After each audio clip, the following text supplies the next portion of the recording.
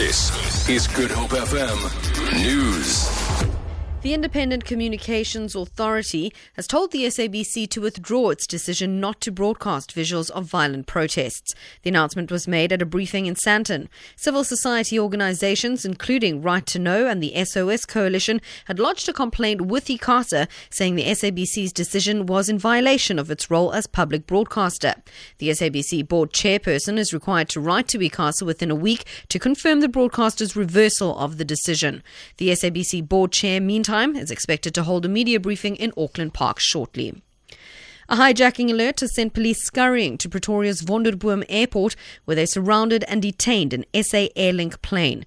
Airlink says an Arvo RJ aircraft emitted the alert while on its way to the capital from Cape Town. It says passengers and crew are all safe. Airlink says it will assist investigating authorities with their inquiry. It has also initiated an internal investigation into the erroneous transmission. The ANC in the Western Cape has declined to comment on media reports that the party's Integrity Committee had reportedly found its provincial leader, Marius Fransman, guilty of sexual harassment. Fransman is on special leave after being accused by a party intern earlier this year. He released a statement expressing his shock.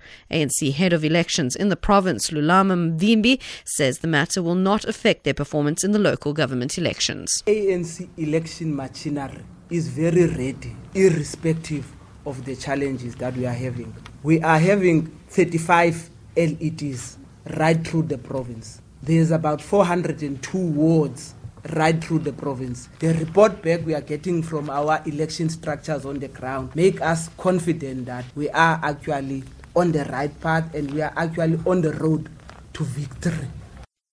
And finally, the chairperson of Parliament's ad hoc committee for the new public protector, Makosi Khoza, says they will finalise a shortlist by the end of this week. The term of Thuli Madonsela ends in October.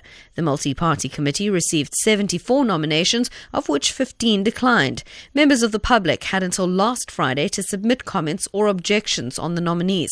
Khoza says the committee will meet again this week. On Wednesday, we are going to consider the criteria for shortlisting, and we are hoping that by the end of business day on Wednesday, we will be able to announce those that would have been shortlisted.